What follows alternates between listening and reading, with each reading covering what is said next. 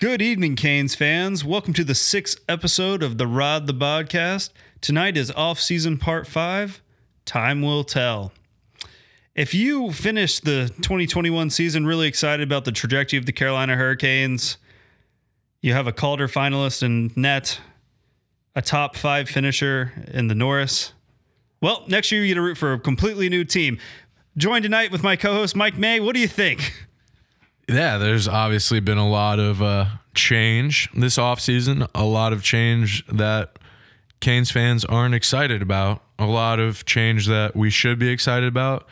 We're going to break it all down for you in this episode. We're going to give you our takes on everything and maybe touch a little bit on where we see the franchise going from here.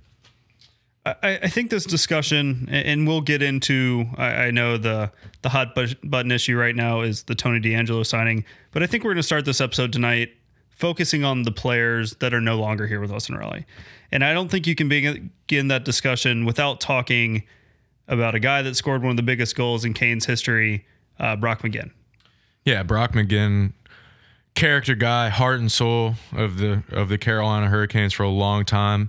I mean, when a guy like Rod Brind'Amour always emphasizes you as the guy that he would love to play with when he was playing, like, you know that means something, right? Like, he's a guy that showed it on the ice every day. Did he live up to the expectations of being a potential guy that was a second-line guy that scored goals? Maybe not, but do we absolutely love him for his time in Carolina? For sure.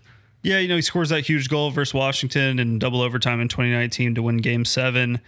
But it's so much more than that. I think a guy that oftentimes fans maybe had a little bit of frustration with because he was overslotted, you know, in a top line role. But he's a guy that at the end of the day, when Rod Brind'Amour, not only the head coach, but basically Mr. Hurricane himself, says you embody what it means to be a Hurricane, I don't think there's any higher praise than that. So I know we'll miss Brock, the posts, the killing penalties, the good and the bad. But I think that was the right way to begin this episode because of anyone else, you know, even Dougie Hamilton, who we'll talk a lot about, Brock McGinn was a true Hurricane and we'll miss him. And it hurts that he's in the Metro. Yeah, and he's absolutely earned the contract that he got because ultimately in Carolina, he is a fourth liner kind of Swiss Army knife guy that you expect to play the majority of his minutes on the fourth line, and $2.75 million by 4 years. That's a very heavy burden to carry on your fourth line. And I think he deserves the money he got. I think he's going to get a better shake of being a third line guy in Pittsburgh.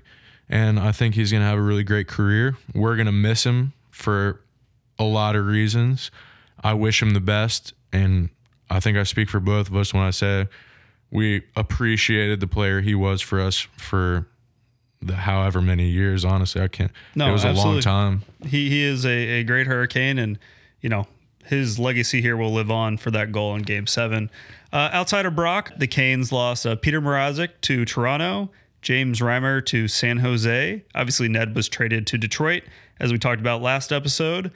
In the forward group, Cedric Paquette has been signed by the Montreal Canadiens.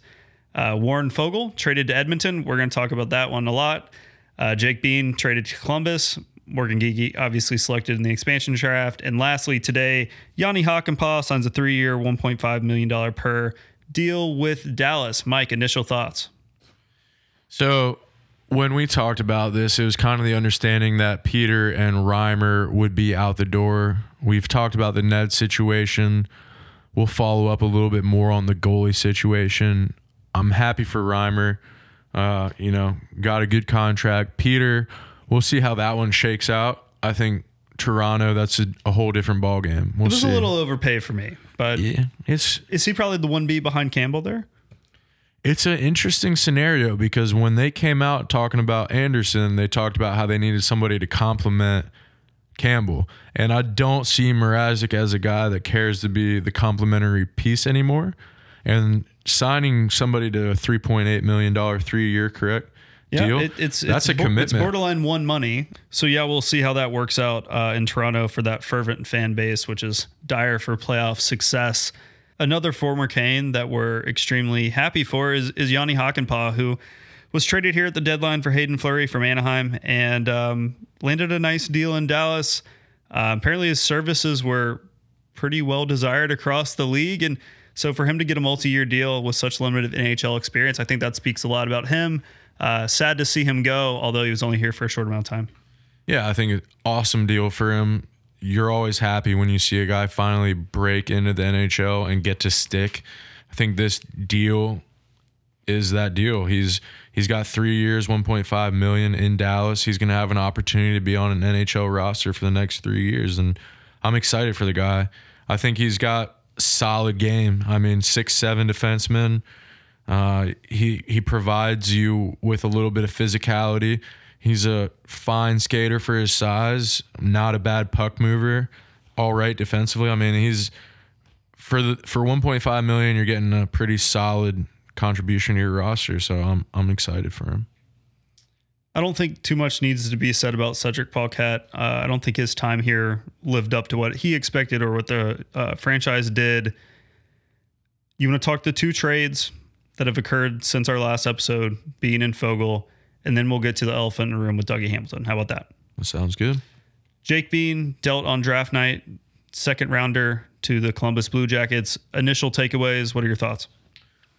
Well, when you have a guy that asks for a trade, ultimately you want him to be traded. And that's the way I look at it from a management perspective.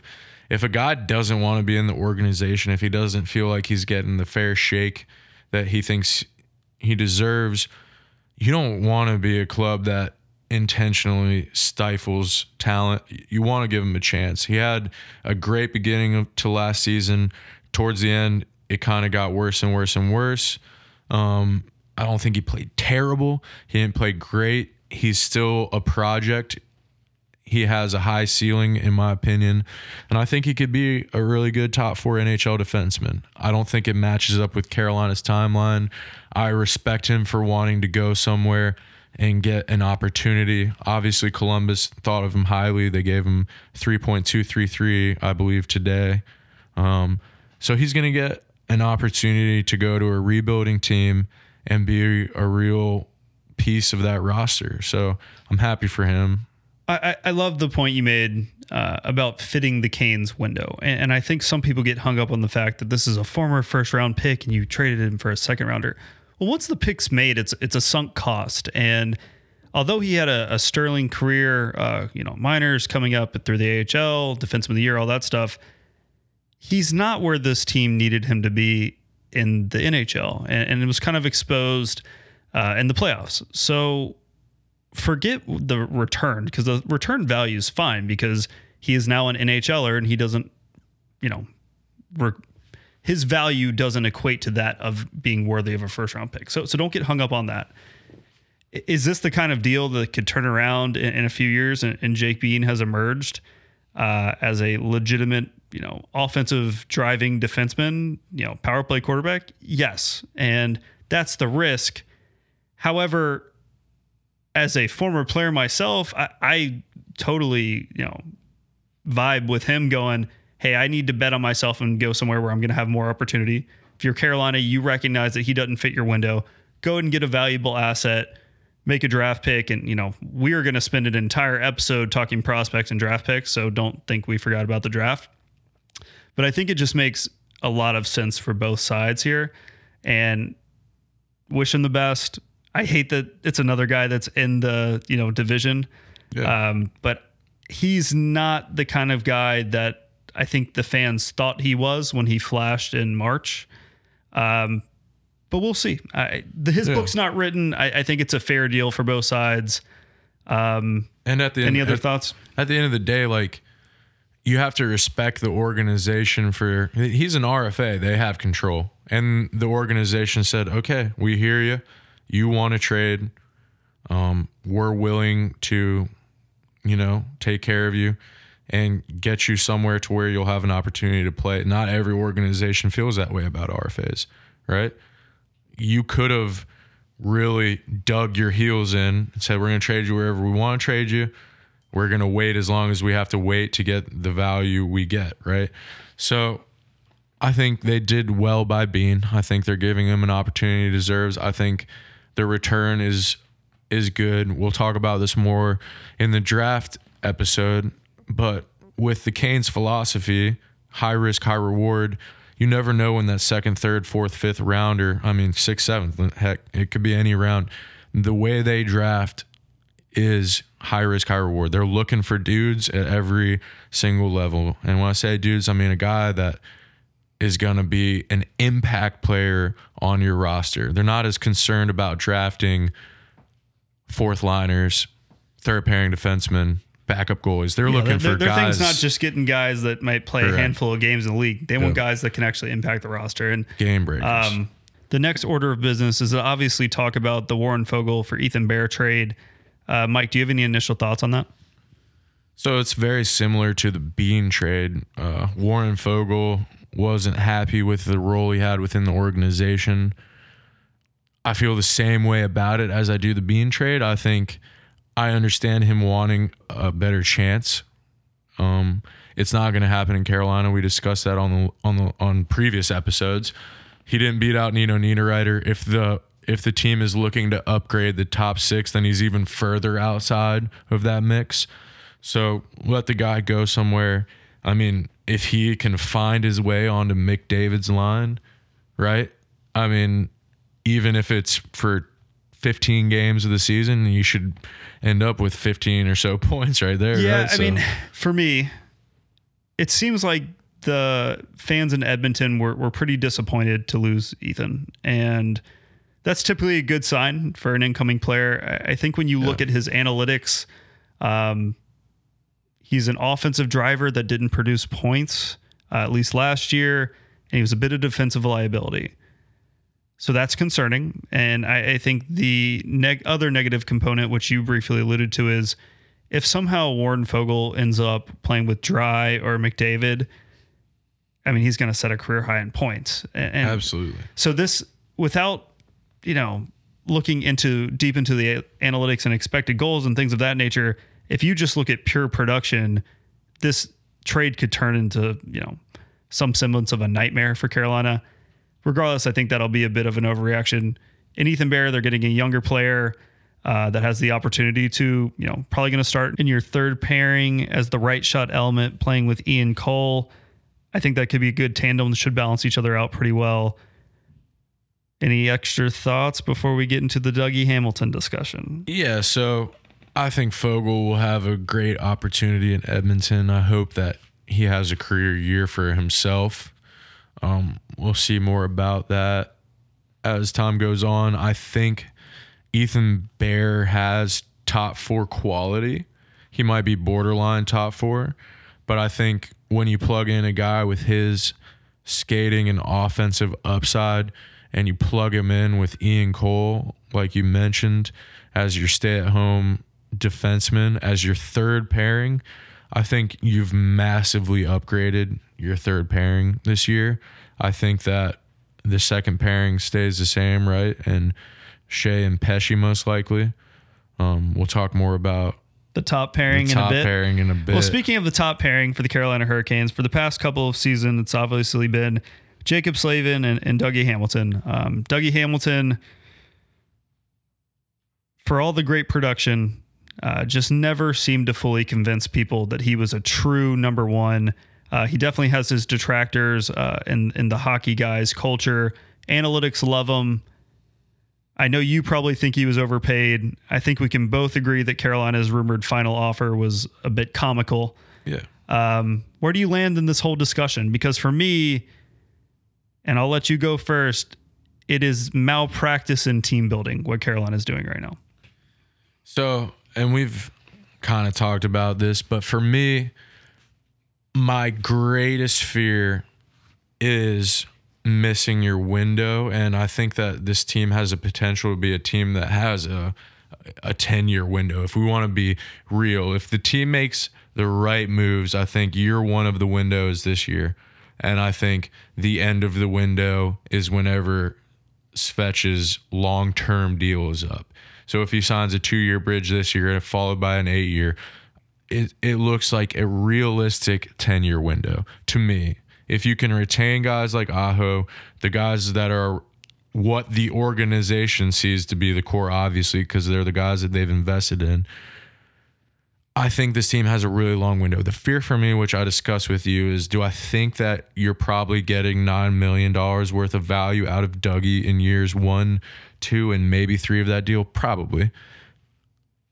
Do I think year 3 is probably cutting it close? Yeah. Do I think year 4 is going to get worse? I do think there is going to be a substantial drop off in play. I think you're looking at more of the years of the contract probably being way, way, way overpaid than not. And I know you have to pay to win in a window and you have to have bad contracts like we've talked about, but I'm not sure the Canes were fully convinced that this was the bad contract to take to make them a true winner. And I don't know how much they think about this because it's not necessarily a winner's mentality, but you look at how a team like Colorado's built right now, and even Tampa Bay to a certain extent, and you say those teams have a really good shot the next couple of years. Once we'll see if McKinnon lives up to his words and takes another team-friendly deal, but I can't imagine it's going to be remotely close to as team-friendly as it currently is, right? And Tampa Bay is going to age out. So I think that they see it as we're going to be a contender in the short run, and we're next in line after Tampa on the East Coast side, and we're probably battling with Colorado. I don't know how Vegas ages. That's another story. So for me, I think to view it that way is slightly dangerous because the league is designed for parity, and I fully agree with you. I think the Dougie Hamilton contract, for those, he got what? 9 times 7? 7 by 9. 7 by 9. That's $9 million over 7 years for the New Jersey Devils. I think the first 3 years of that, he's probably going to be worth the money. Analytics says he's worth the money. The next 2 years, he'll probably be at value or slightly below. And then the last couple are going to be ugly. For me, based on where the Hurricanes contracts are right now, I thought you had a 3-year window with this core group of guys because most of those contracts are up within that 3-year window. And the way I view team building is I don't care about the secondary and tertiary elements as much. My core of this team is Aho, Svetch, Necas, Turbo, Slavin, Pesci, it was Hamilton, and they didn't have a goalie. So for me, you do everything that you can to keep those guys together. You don't let the Nino Niederreiter contract, you don't let the Jake Gardner contract inhibit your ability to build around those guys. Because if you lose those guys, then your team is taking a step back. Yeah. On paper, although we believe that, at least I do, the goalie duo of Frederick Anderson and Antti Ranta is way more talented than Peter Mrazek and Ales Nedeljkovic. Just on pure regression, we're likely not going to see the same statistical performance from those guys. And in my mind, that is the only point in the roster where this team has improved this offseason. Defensively, I think losing a guy like that, and we'll talk about how they replaced him, and I think it's plausible, although we may not like the person they brought in, that you can replicate some of his production. I think what we're going to find is they're now, whereas when I felt like they ended the season as probably the number 4 team in the league, they're probably more so in that cluster of, 5 to 10. And it's going to require Andrei Svechnikov to jump. But for me and others, young players, Martin Necas, all those guys, but instead of you're making the jump from that top 4 team into being maybe the number 1, 2, or 3 team, you're jumping back into that group. Yeah. Because I think you've lost a player, and hey, this puts them in a healthier cap situation to maybe next year is only a slight regression. Maybe the D plays better than I'm anticipating and they don't regress at all. But right now on paper, it's a slightly worse team. And maybe the jump is the following season. Maybe they don't view their window as now. Yeah. They keep saying they're a win now team. their moves aren't really indicative of that unless, maybe it's the time, unless we believe Tony DeAngelo can replicate the offensive performance, at least 80% of it, that Dougie Hamilton has provided. So this team doesn't completely have to change and augment how they've played to become a legitimate contender. Yeah, and we'll touch on DeAngelo a little bit here in the next couple of minutes, but circling back on Dougie, when you look at what the organization offered him, and we can all agree, like even based on what we talked about in previous episodes, they came in way undervalued. I mean, they came under the Krug deal, which was like they came in at 8. Basement. From what we heard, they came in at 8 years, $6.2 million, which is 50, which is $13 million less with one more year of term than what New Jersey offered, which is a clear statement to me, because I don't believe they made that decision off being cheap. I think it is a direct representation of what they see his long-term value of being. It hurts. Let me cut in real quick. Yeah. I'm glad you mentioned the cheap thing, because for those wondering, our next episode will probably cover all next step moves.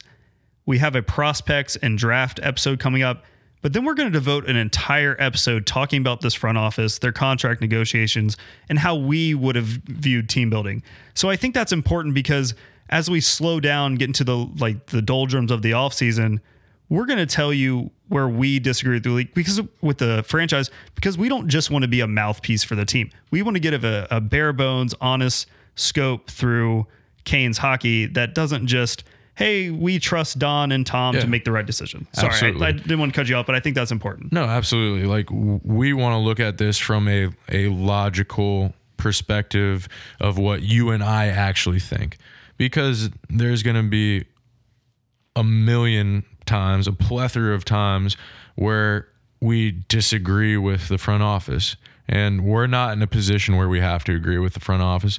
We're not paid by the Carolina Hurricanes. We can say whatever we want and give you guys information that we think is factual and informational. So, I mean, the organization in my book, and we've talked about this briefly, but public analytics are far different from private analytics within professional organizations. We've heard that from people within professional organizations.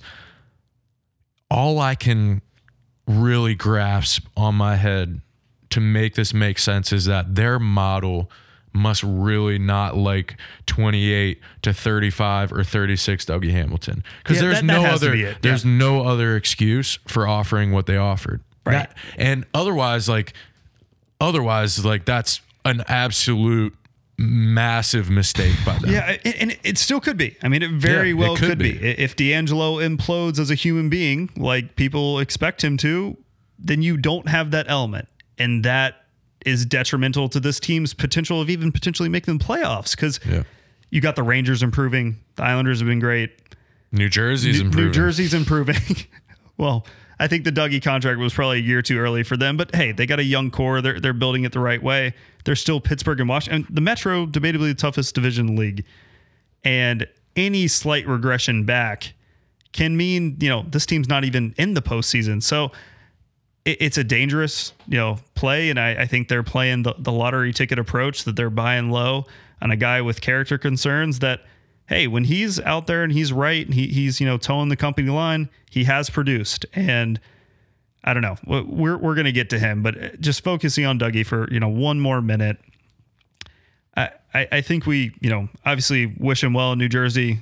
Not where I'd want to spend the next 7 years. I don't wish him well. Hate that he's in the division. Hope he performs well, except when he's playing versus Carolina, and hopefully that team never makes the jump into actual contention. I can agree with that. But other than that, wish him the best. Obviously, huge Dougie supporters. You ready to talk Tony DeAngelo? We got to talk about it at some point, so we might as well hop in. So as everyone knows, the Carolina Hurricanes front office made the questionable, highly debated decision to sign Tony DeAngelo, formerly of the New York Rangers, to a 1-year, $1 million contract.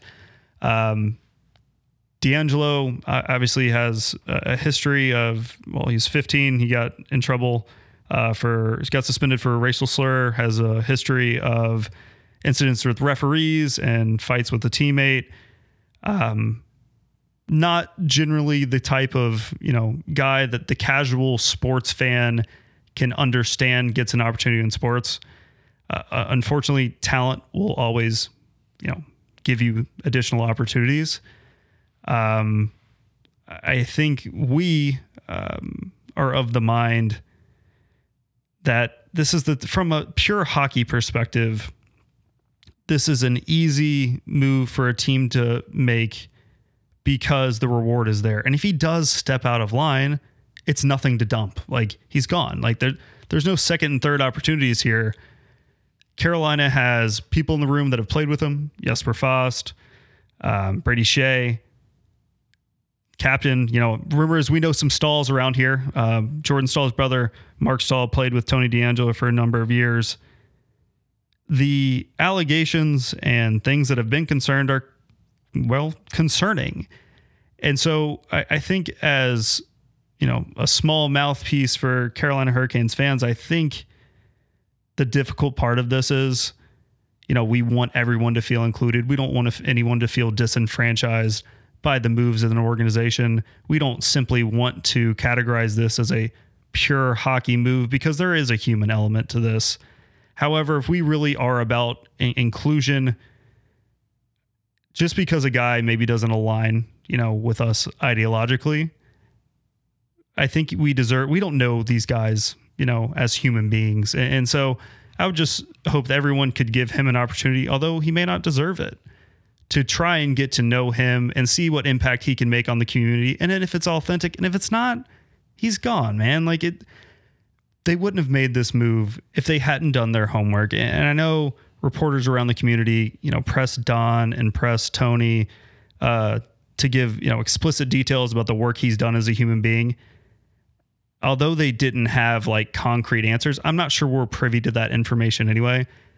I'm sure, as was said, Tony talked to Don and Tom and Rod. And obviously, as we mentioned, there's former teammates and people around the NHL that he's played with, not only on this team, but in the league, that have, vouched for him. I don't know him. I'm not here to judge. Politically, I don't care. I'm a registered libertarian. I don't have a dog in this fight. I just think as a Carolina Hurricanes fan myself, since I don't know him, I'm not going to judge him. I'm going to see how he does in this community, because I think what is most important is seeing if he can actually show tangible growth. What do you think, Mike? Yeah, so obviously at no point are racial slurs something that either of us are going to support or try to defend. They're horrible. They shouldn't happen. It's terrible that it happened. Tony said it's in the last 10 years it hasn't happened again. I hope that's true. I hope he's grown from it. I am a person of the belief that I want to give people the chance to become better. I think it's better for our country. I think it's better for everyone to give people the opportunity to grow. My heart hurts for all the fans that are affected by the things he's said or done, because I know that he's said hurtful things, he's done hurtful things. But I think at the end of the day, the best thing that can come from this is Tony DeAngelo truly recognizing how all of the things he's done in the past hurt other people, and really deciding to make a change that is positive in the community going forward. And whether he needs to get involved in an organization that helps whatever demographic or however we want to do it, I don't care what he does, but he has an obligation in my book to go out there and be not just a sit back, quiet, don't cause trouble, but he needs to be a vocal leader that is positive in the community, that stands up for the things that he has hurt, right? He needs to be a voice that says, these things I did are wrong. I mean it. I'm not saying that because it's what I need to say. I'm saying it because I mean it.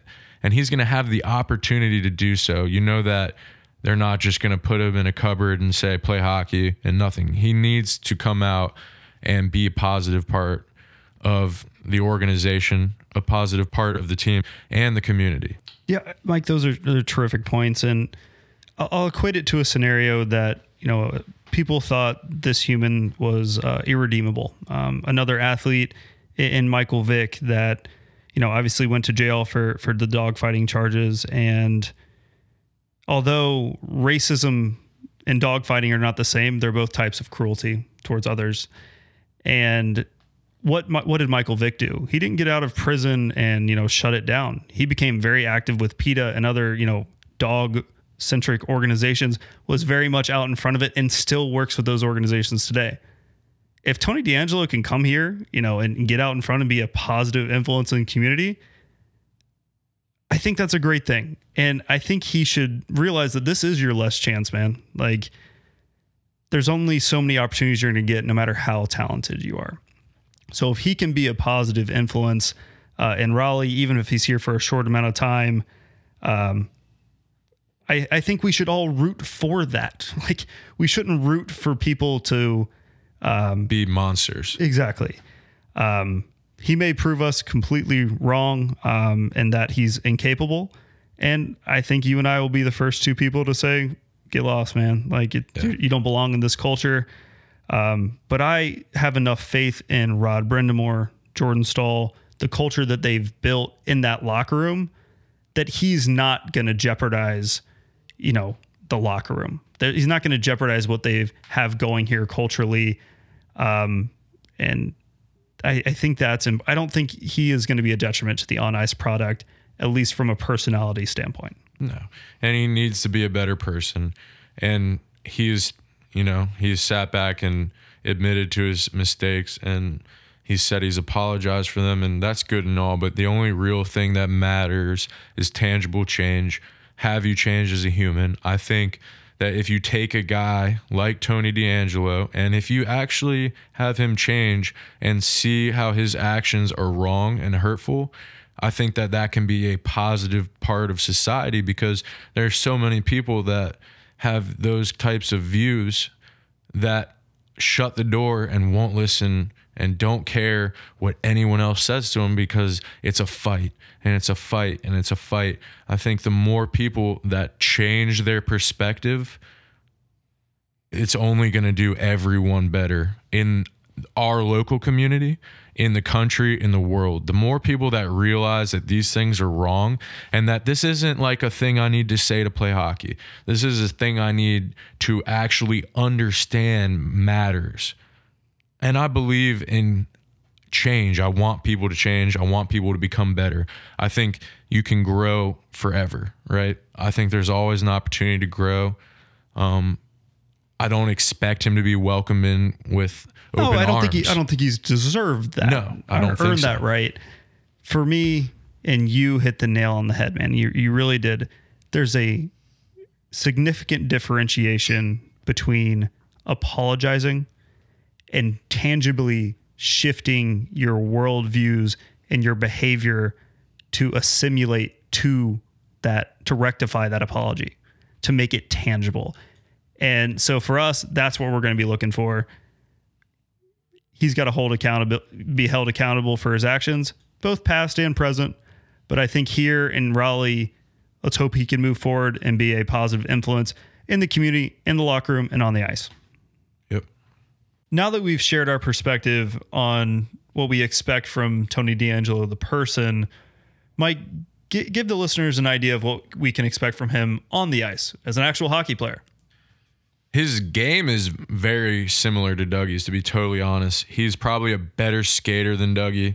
Analytics would say he's not as good of a defenseman as Dougie. He's like Dougie light, but a better skater, and not as big, but maybe more physical. Correct. So it's a little bit different animal. If he gets back to his 2019 season, he was, Norris caliber to an extent. Sure, he finished 12th or got a vote. Is he a guy that has potential to be a really great defenseman? Yes.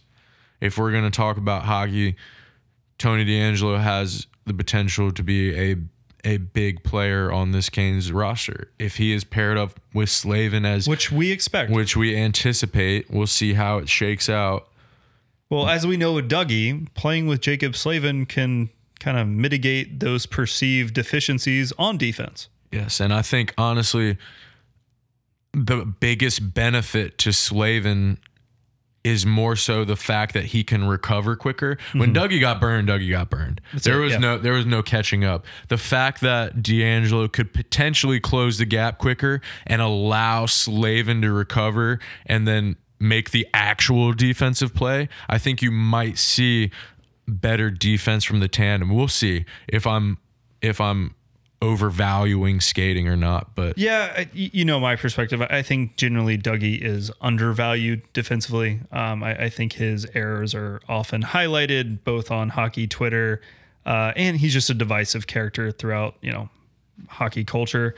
I think Tony DeAngelo can be adequate. I think, as I said, I believe he's more Dougie light, whereas Dougie was based on public analytics basically a 100%, a 99% offensive defenseman compared to his peers.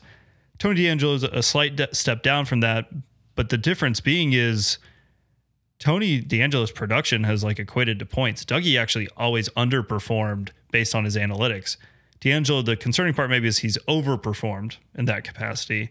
I don't know. I think if strictly speaking about hockey, if you can get 80% of Dougie Hamilton's offensive production from DeAngelo at a ninth of the price, if you ignore all the auxiliary factors that come with signing this guy, it's kind of a no-brainer move. And as we said earlier, we don't want this to boil down to just being a hockey decision. But if they truly did their homework and felt comfortable signing him based on the culture in their room and the feedback they got from his former teammates and people from around the league, it's a lottery ticket, and it's totally worth it, and allows you to lose a guy in Dougie Hamilton who may have upset your salary cap, especially in the flat cap era. And hey, maybe they're able to talk an 8-year deal for Svetch now. Maybe they can bring in another top 6 forward, which is probably necessary. Ultimately, as a 6-person unit, it's slightly less than what it was last year, in my opinion, but you can argue it's equal. They're probably better in goal, although the numbers are going to regress just because it was a statistical anomaly what those guys produced just a season ago. So that leaves us this extra cap space, as I just alluded to. Do you believe the Canes are going to bring in another top 6 guy? Because for me, that's the differentiator where when you lose a Hamilton, as we've talked about many, many episodes, you had to replace production somewhere. They haven't done it unless you think it's in goal.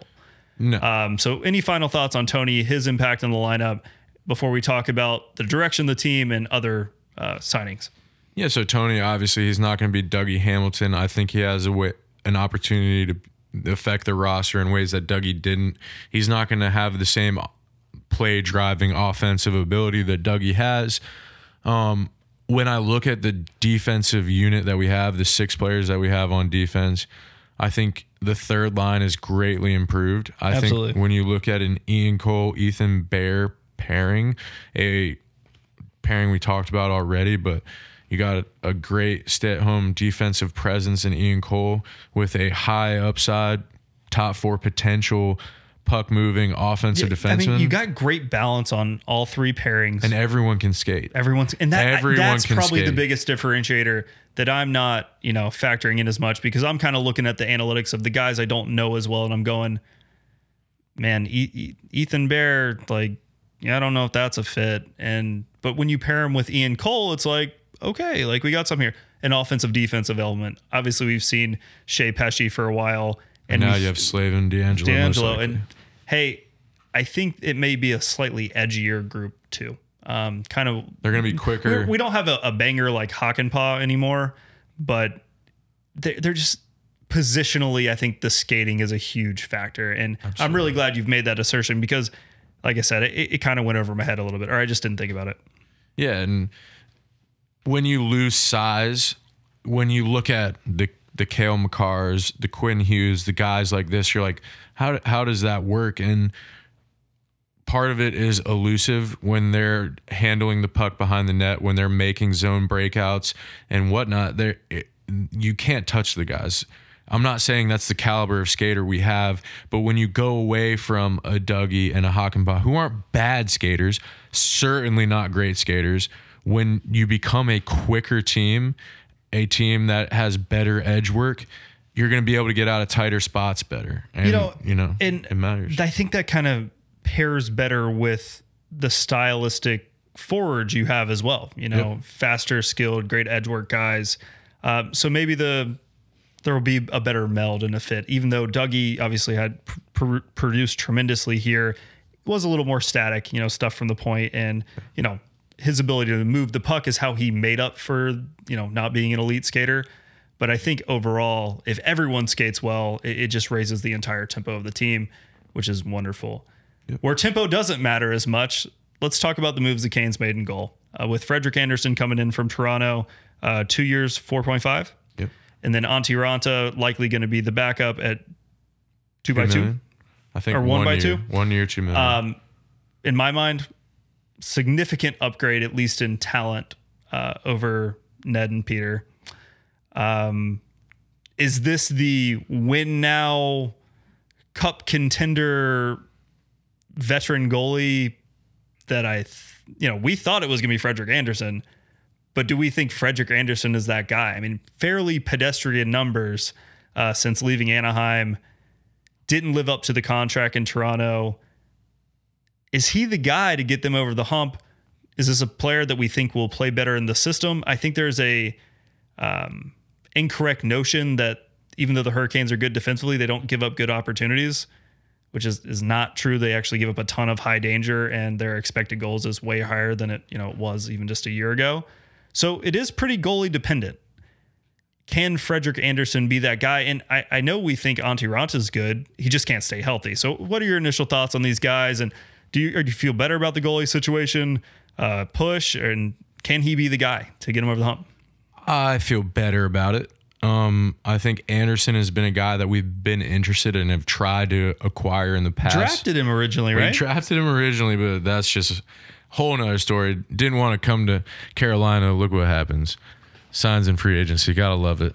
We all make errors when we're young, man. It's poetic.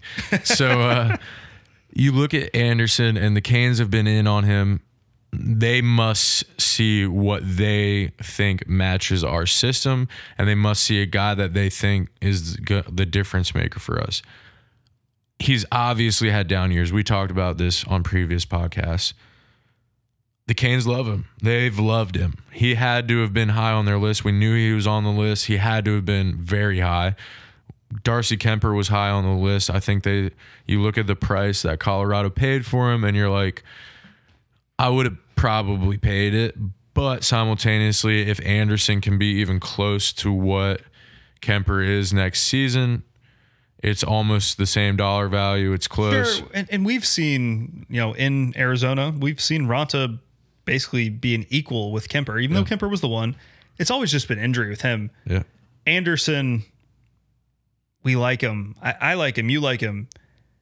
I'm just not sure he's it. And a guy that struggled, especially in the playoffs for Toronto, I think, although I highlighted there's a little bit of a misnomer about the Carolina defensive system, I think it's obviously a better defensive team than Toronto. So what he's had playing in front of him.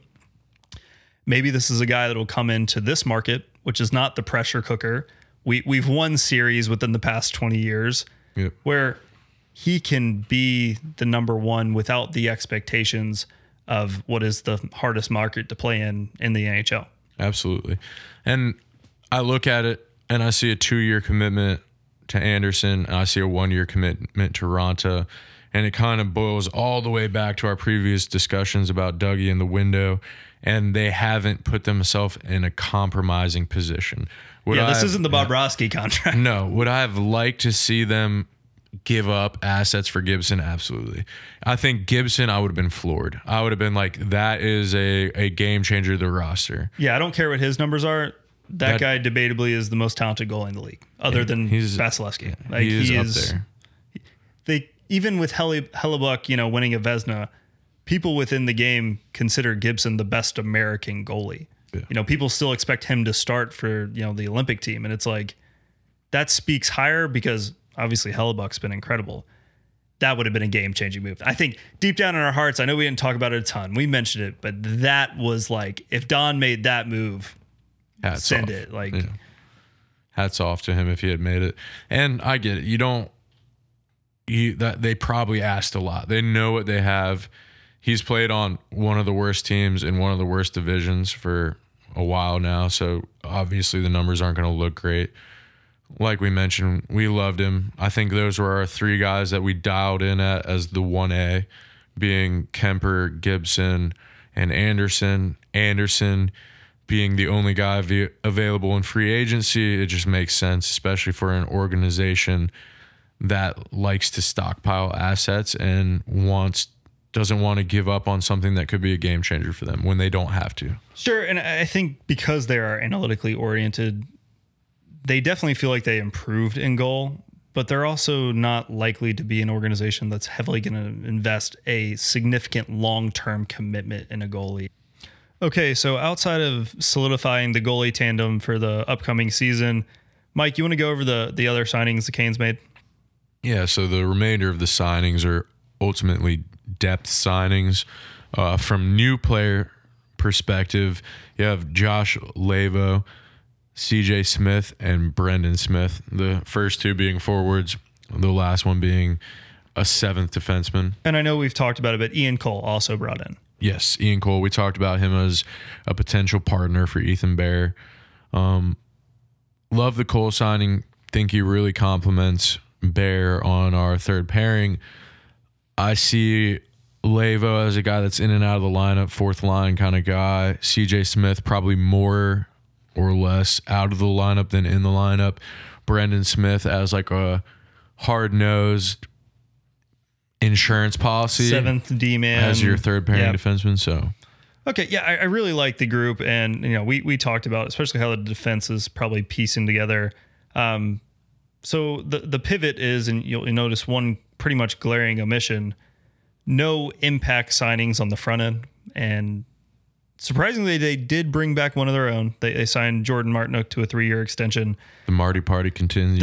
Continues. I think everyone's pumped to have Jordan Martinook here for 3 more years. Universally considered a great guy and a great Hurricane. Curious if he keeps the A or if that pivots to Aho. That's really my only concern with Martinook, or question concerning Martinook. Anything to comment on there? Man, it is an interesting conversation because when we thought he was gone, we talked about it. Aho's got the A. We're done. Conversation over. Yep. I really think Aho's got to have the A. I think that's got to have been part of the negotiation. Has been like, hey, why don't you come back? We want you to not focus on your leadership role. We want you to focus on being a dominant forechecking, fourth line, auxiliary guy that makes this roster go. I think it's time for Aho to get a leadership role. I think he deserves it. I think his play on the ice already shows as a leader. I think his voice in the locker room will only grow as he gets older. I know as he was younger, learning English and assimilating to a new country, it's never easy, but I think he's starting to get really comfortable. I think he's got to be a guy you see as a leader with a letter, in my opinion. No doubt. And I completely align with you there. And with Jordan Martinook, it's, hey, come in, be the same guy, bring that energy. You still have a voice and a presence in the room. Just for the direction and ascent of the franchise, our best player needs to wear a letter. It's time. He's put, the years in. He's grown. It's his now. And I think Martinook, especially after seeing kind of what he thought the writing was on the wall for his time in Carolina, to be brought back, I think he probably realizes the A is going elsewhere. We won't know until about October, but that's just our perspective. So there's 2 more items to really sink our teeth into. One is, I think we're still a big time forward away from being a true contender. And in my mind, that's a guy that can slot in on one of your first two lines, bumps Nito down to more of like a scoring third line role. But a true finisher, in my mind, in my estimation, that's what this team needs. I'm not sure who's available. To me, that's probably going to be found on the trade market. Do you agree with that, or do you disagree? Do you think they're good where they are? No, I think they absolutely need to add top 6 talent. I think they're one player away. I think realistically, you add one guy in your top 6 and you're looking at a really, really good NHL roster. I know the Canes were in on Saad. He's since signed with St. Louis, so he's off. I know we are still in on Tarasenko, as we talked about, a month ago now? No, the rumor was today that the price is going down because he's not moving, and he's got to go. As we predicted, it just smells like Canes. It smells like a Kane deal. Yep. It's exactly what we talked about. When the price drops, they buy low. I mean, no one's better at buying the dip than this team. I think that's a move we'd really like to see. And even if he's, a fraction of the player he was at his highest end, he knows how to score goals. And I think it'd be a really exciting addition to this forward group and give them a ton of potency that they've kind of, just lacked a little bit of. Yeah. Last thing, roster construction, offseason 2021, heading into the fall. Still not a lot of news about restricted free agent Andrei Svechnikov. Yep, it's a deal. I hope it's something that's either they got the deal on the table or in the drawer, so to speak, as Elliot Friedman would say with the Alex Ovechkin contract. It's already done. We're just waiting. I'm hopeful that they kind of had a deal in place and they're just waiting to see where the roster is going to be at this point, and then from that point they'll decide. Okay, here's the 8-year deal we agreed on, and here's the bridge deal we agreed on, and depending on where the cap's at, that's when they'll move forward with one of those. AKA, can you move Gardner? Maybe that's hopeful. Maybe that's me just thinking that they can add a top 6 guy and sign Svech for 8. But any thoughts on the Svech deal? It is concerning, and this is something we'll touch on when we get into the front office eval and the team building conversation, because it is a little bit embarrassing. It doesn't mean they're cheap. They're going to be a cap team, but how they seem to negotiate with everyone. And that's a more macro discussion. Yeah. But are you hopeful I think we both feel like it gets done, but are you hopeful that the discussion is not going to be such a slog that it seems like every contract seems to be for this team? Yeah, so you and I have talked about this, and when I look at the Svech contract, the number one thing that sticks out to me is you want this guy for 8 years. They wanted Aho for 8 years. He got offer sheeted. The organization came out and said there are delays in the contract, or we wanted 8 years, is ultimately what it boiled down to. Aho wanted a contract done. He was banking on there being a higher cap after 5 years are up, and that he would be worth substantially more than what his 8-year deal was. He was banking on years 6, 7, and 8 being not 9 or whatever that number would have been if he had done it. And thus far, he looks like he's going to be right. Yeah, and he certainly has an opportunity to be right. We'll see what the cap looks like, as that is a super important piece of the equation. The Canes want Andrei Svechnikov. They're not going to sign him. If somebody hits him with a ridiculous offer sheet, he's still going to be in Carolina. There's no way. They have the money for it right now. What's $14-15 million in cap space remaining. One flat cap era, no one's going to just come in and do that. He's safe. They'll have plenty of time to negotiate with him. It's just not something you want lingering over the team as you get into training camp and preseason and into the fall. If you can get an 8-year deal out of it and you can do it before the end of August, and I know that feels like a really long time, but if you can get an 8-year deal done and go into September and no hiccups, then you're looking at a big time win, because you want to establish some credibility back with your fan base. Yeah. Sign your ascending, franchise player to an 8-year deal. Show them that you're committed.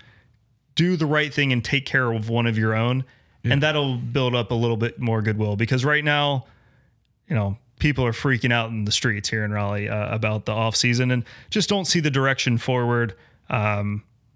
I think we're a little bit more optimistic, at least on the on-ice product. Obviously, there's a whole nother factor outside of that.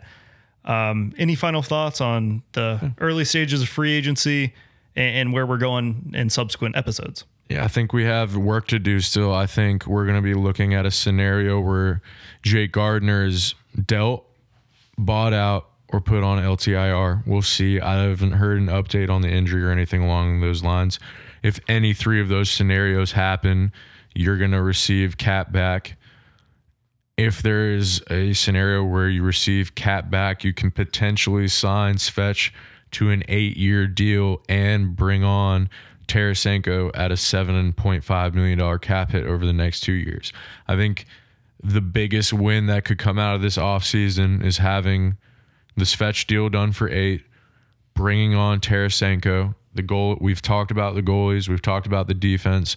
I think you add Tarasenko to your top 6. I think if you can get anywhere close to 20 goals from Nino on the third line, if Jordan Stahl has even remotely similar production, which we expect him to regress, but if that third line can come out and really perform, and you have Nino on your third line and he buys in, and you have Tarasenko in your top 6, and Svech is locked in for 8 years, as a Canes fan, you have a lot to be excited about. Well, then your forward group's better. Your defense maybe is slightly worse or a scratch, and you're better in goal. Even if the numbers don't show it, you're better.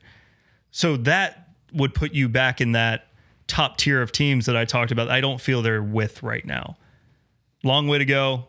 Don't judge all the roster moves, as a final product. You still got, a couple months until October till they even get into training camp, with the season starting October 14th versus the Islanders. Mike, final thoughts?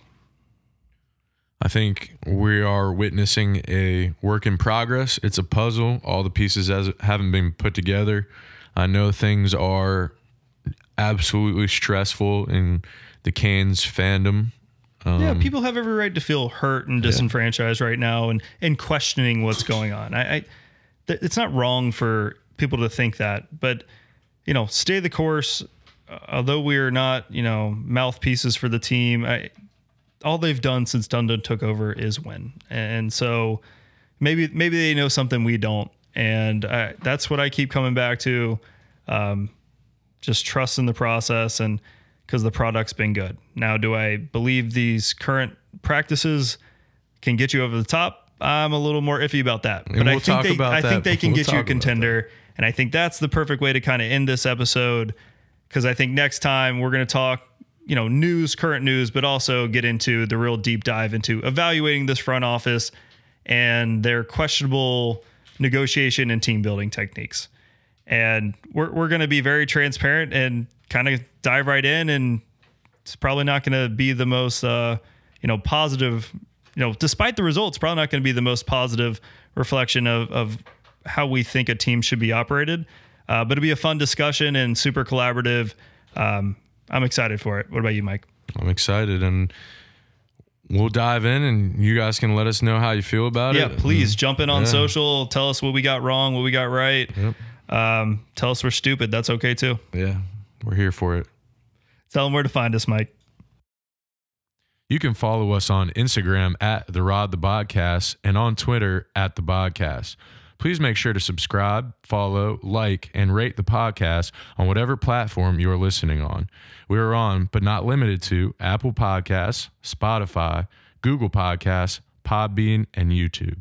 As always, thanks for listening, and don't hesitate to reach out on any platform.